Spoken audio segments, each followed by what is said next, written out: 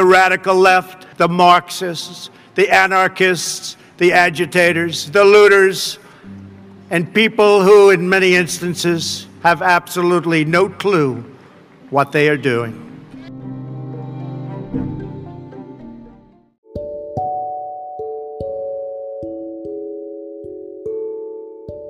Welcome to What Radicalized You, a podcast of stories and experiences that have shaped people's ideas about our world and the way society should function.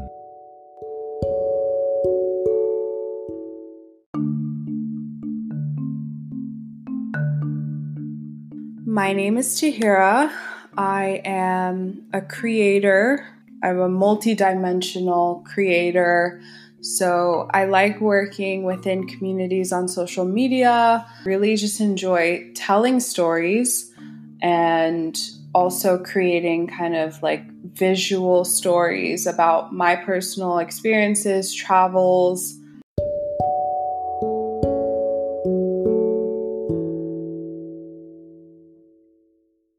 I always think that I've been a radical now that I kind of step back and look at it, but I've been in different stages throughout my life. For most of my adolescence, just not really having to worry about where money is coming from. I would definitely say that my upbringing was like very privileged, going to private schools, going on vacations, having healthcare, and like the best of everything, really. Not like super wealthy, but wealthy enough to where money was never really a thought for me. I never felt any pressure about like, where's my next meal coming from? Back then, though, my parents were still very focused on getting me to understand my privilege and helping me to see that this is not the life that everyone lives. You have a very, very privileged life. We are able to give you these things, and that's what we're doing as your parents. But we also feel that we have a responsibility to let you know that this is not how everyone in the world lives. And because of that, you should want to help as many people as possible. But I don't think that really started clicking until I was maybe in college and then at that stage, I would say I was still maybe in that phase of like knowing how privileged I was, but not really understanding like the mechanisms of it all, like things that I took for granted, I guess, until I graduated college and was kind of out in the real world on my own.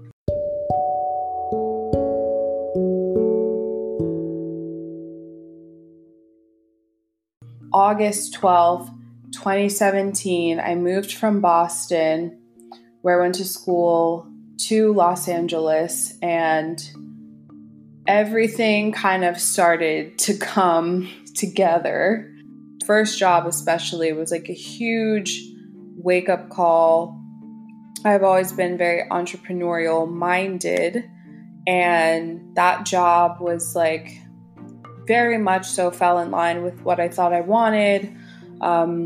It was like this management trainee program, but then I came to figure out that it was just such a scam, and the business was exploiting everyone's labor, including mine. I mean, there are days where I would like work 15 hours a day, and I'm like, wait a minute, I don't know if this is like legal. Everyone around me was so brainwashed into like believing in the company, and so we were basically selling, I don't even really know how to describe this business, but it was like door-to-door sales in the year 2017. So go figure that was like not what was on and poppin'.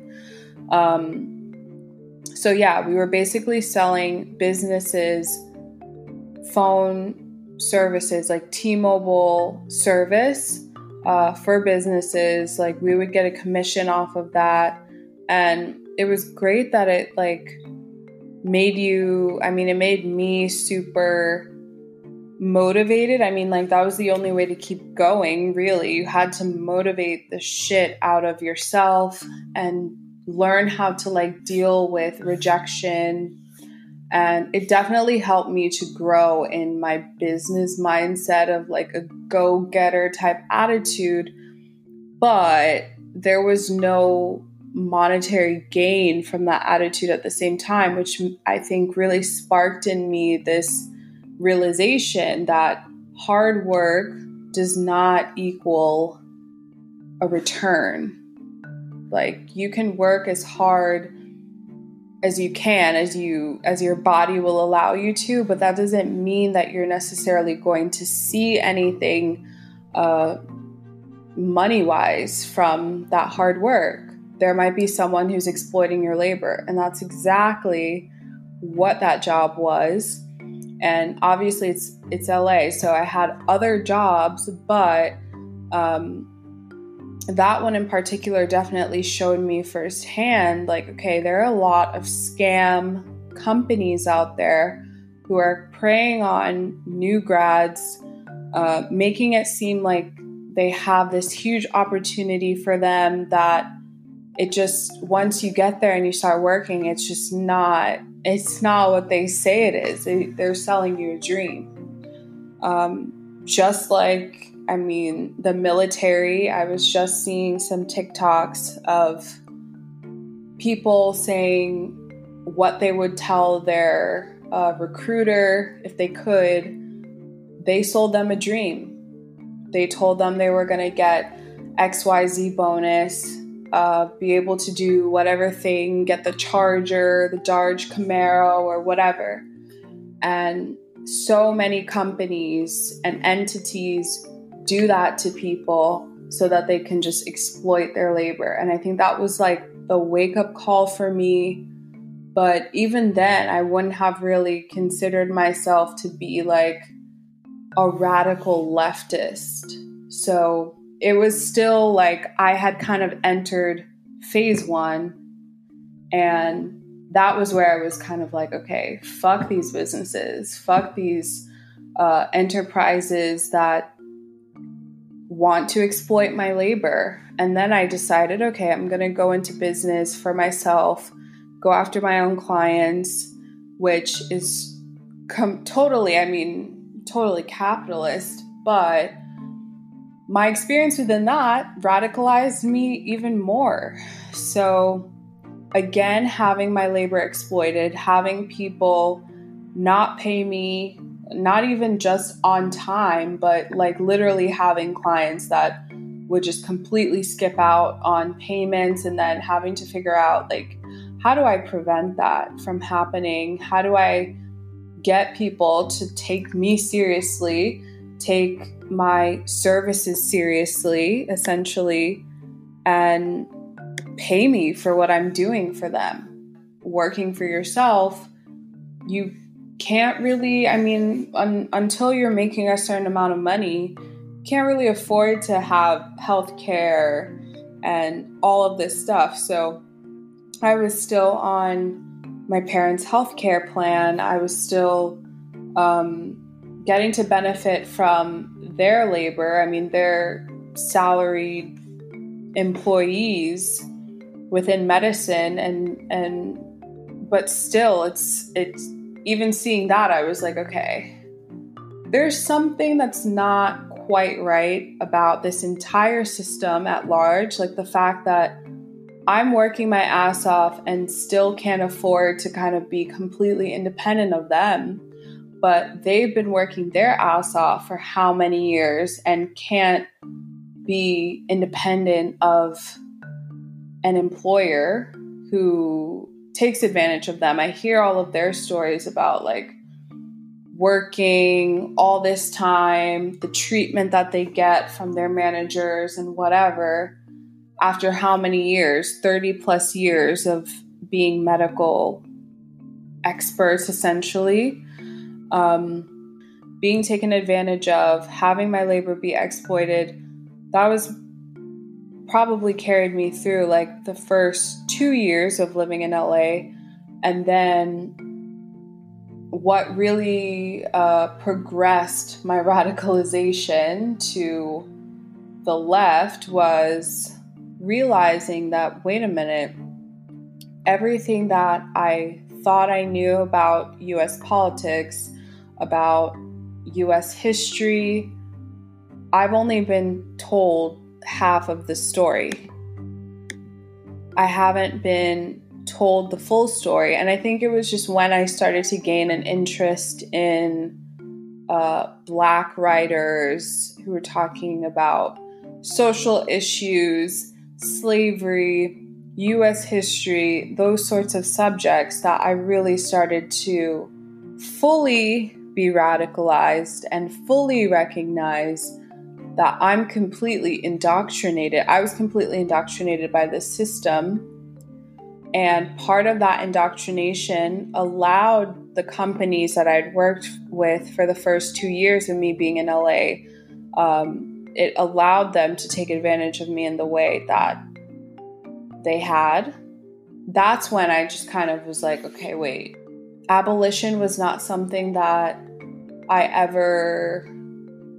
It was in like dinner time conversation, completely questioning the so-called authority figures, completely questioning educators, and really holding them to task and really saying, like, wait a minute, you are perpetuating racism and all of these other ills within our society. Like, that did not happen until maybe like the end of 2019, beginning of 2020. And definitely, this is something that I actually am uploading a video right now on, how media perpetuates that, like working in media, being someone who manages brands, social media, and then I've also gone out and done my own projects in TV, and having an experience with a major network that really just like made me realize, like, basically being again exploited, my labor, the emotional labor that I had to do to be part of that was way beyond what I was paid monetarily. And sure, I gained a very valuable friendship, work relationship. Yeah, that's all good and well, but it's like the emotional labor that I had to do during that experience to do this show. It was like 4 months of my life. And my episode was, of course, about like politics and race and all of this stuff. So it was like especially taxing to do that labor and then have, I went back and looked at the stats, like 400,000 plus people watched the episode, but it was the most watched episode in that series that they had. And just like thinking back and then being like, wow, for all of that, I did this much emotional labor, got paid barely anything for all of that. And then I recognized that the network like completely created a caricature, a racist caricature of me that I felt was like very detrimental to what I was trying to do in my life, in my career. And I mean, just was like fucking racist on top of it. So it's just like, it wasn't great. And that definitely 100% helped me to have this awakening where I just said, okay, enough is enough. I've seen enough. I've experienced enough at this point to see that at every level, whether it was a small business person that I was working with who didn't want to pay me after I did work for them, because that happens all the time. I mean, big companies don't want to pay their freelancers for work. That's something that writers talk about all the time. I mean, seeing other Black writers who are in the game longer than I was have that experience, us talking about it. And then even on TV, this medium that I felt like maybe might be a bit safer than working for a publication.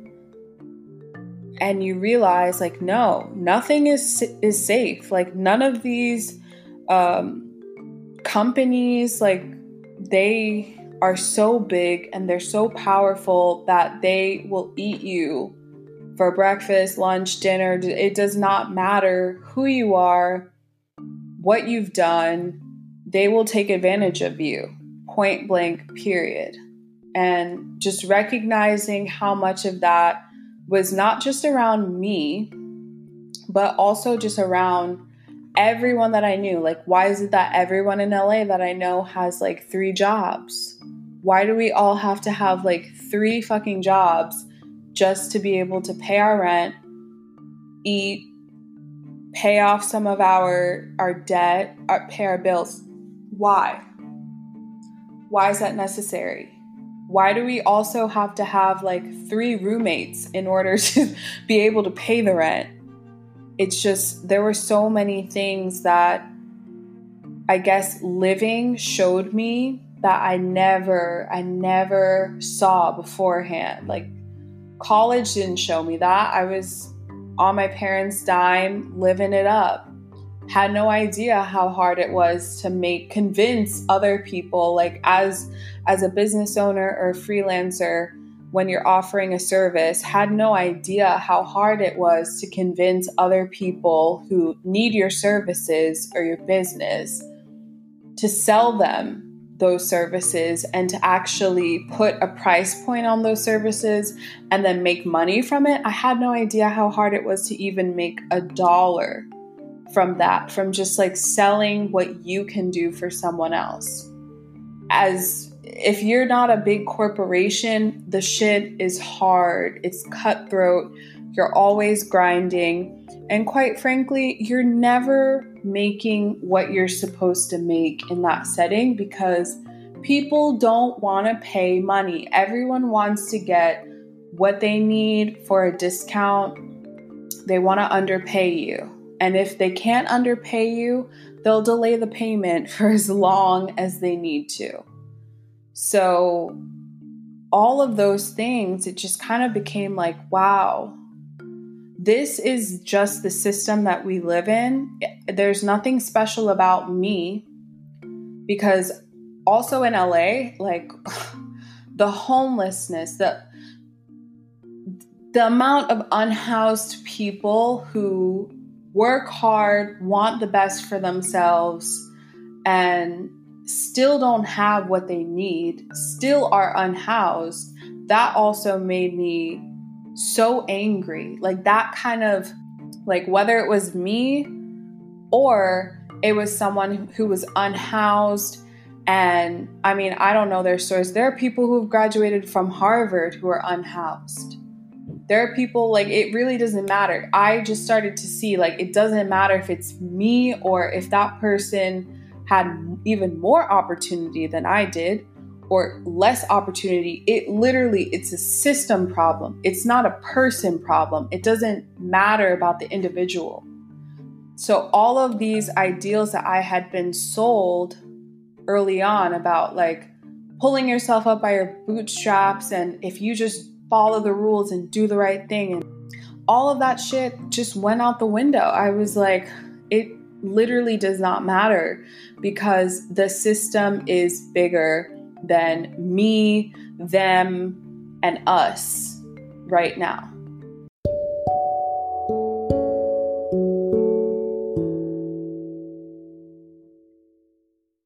I started to ask myself, like, how do we progress? And the only thing that really came to mind through the reading that I started to do, through Angela Davis, Isabel Wilkerson, Ida B. Wells, Lucy Parsons. I mean, those are the women that I felt most drawn to in kind of understanding that abolition was completely necessary, or is completely necessary, is completely the way forward, that capitalism is the disease, that the only way that we're ever going to be able to do what we can or what we need to be able to do for each other, for ourselves, for our community, is through abolition.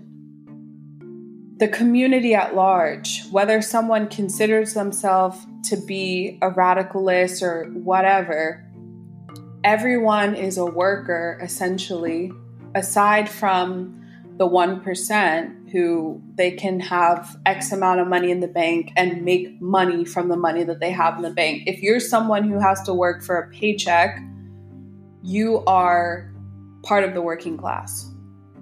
You are part of this fight. You are so necessary in this conversation that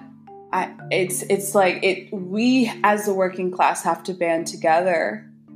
And whether you own a business or not, like, you're still part of the working class. There are people who kind of want to, unfortunately, I have also recognized that ego is completely part of what's holding us back, because we live in such an individualistic society that tells us that, well, so-and-so didn't follow the rules, so that's their punishment. That's why they're behind. That's why they're not gonna be shit. That's why they can't have a roof over their head. That's why they can't have healthcare.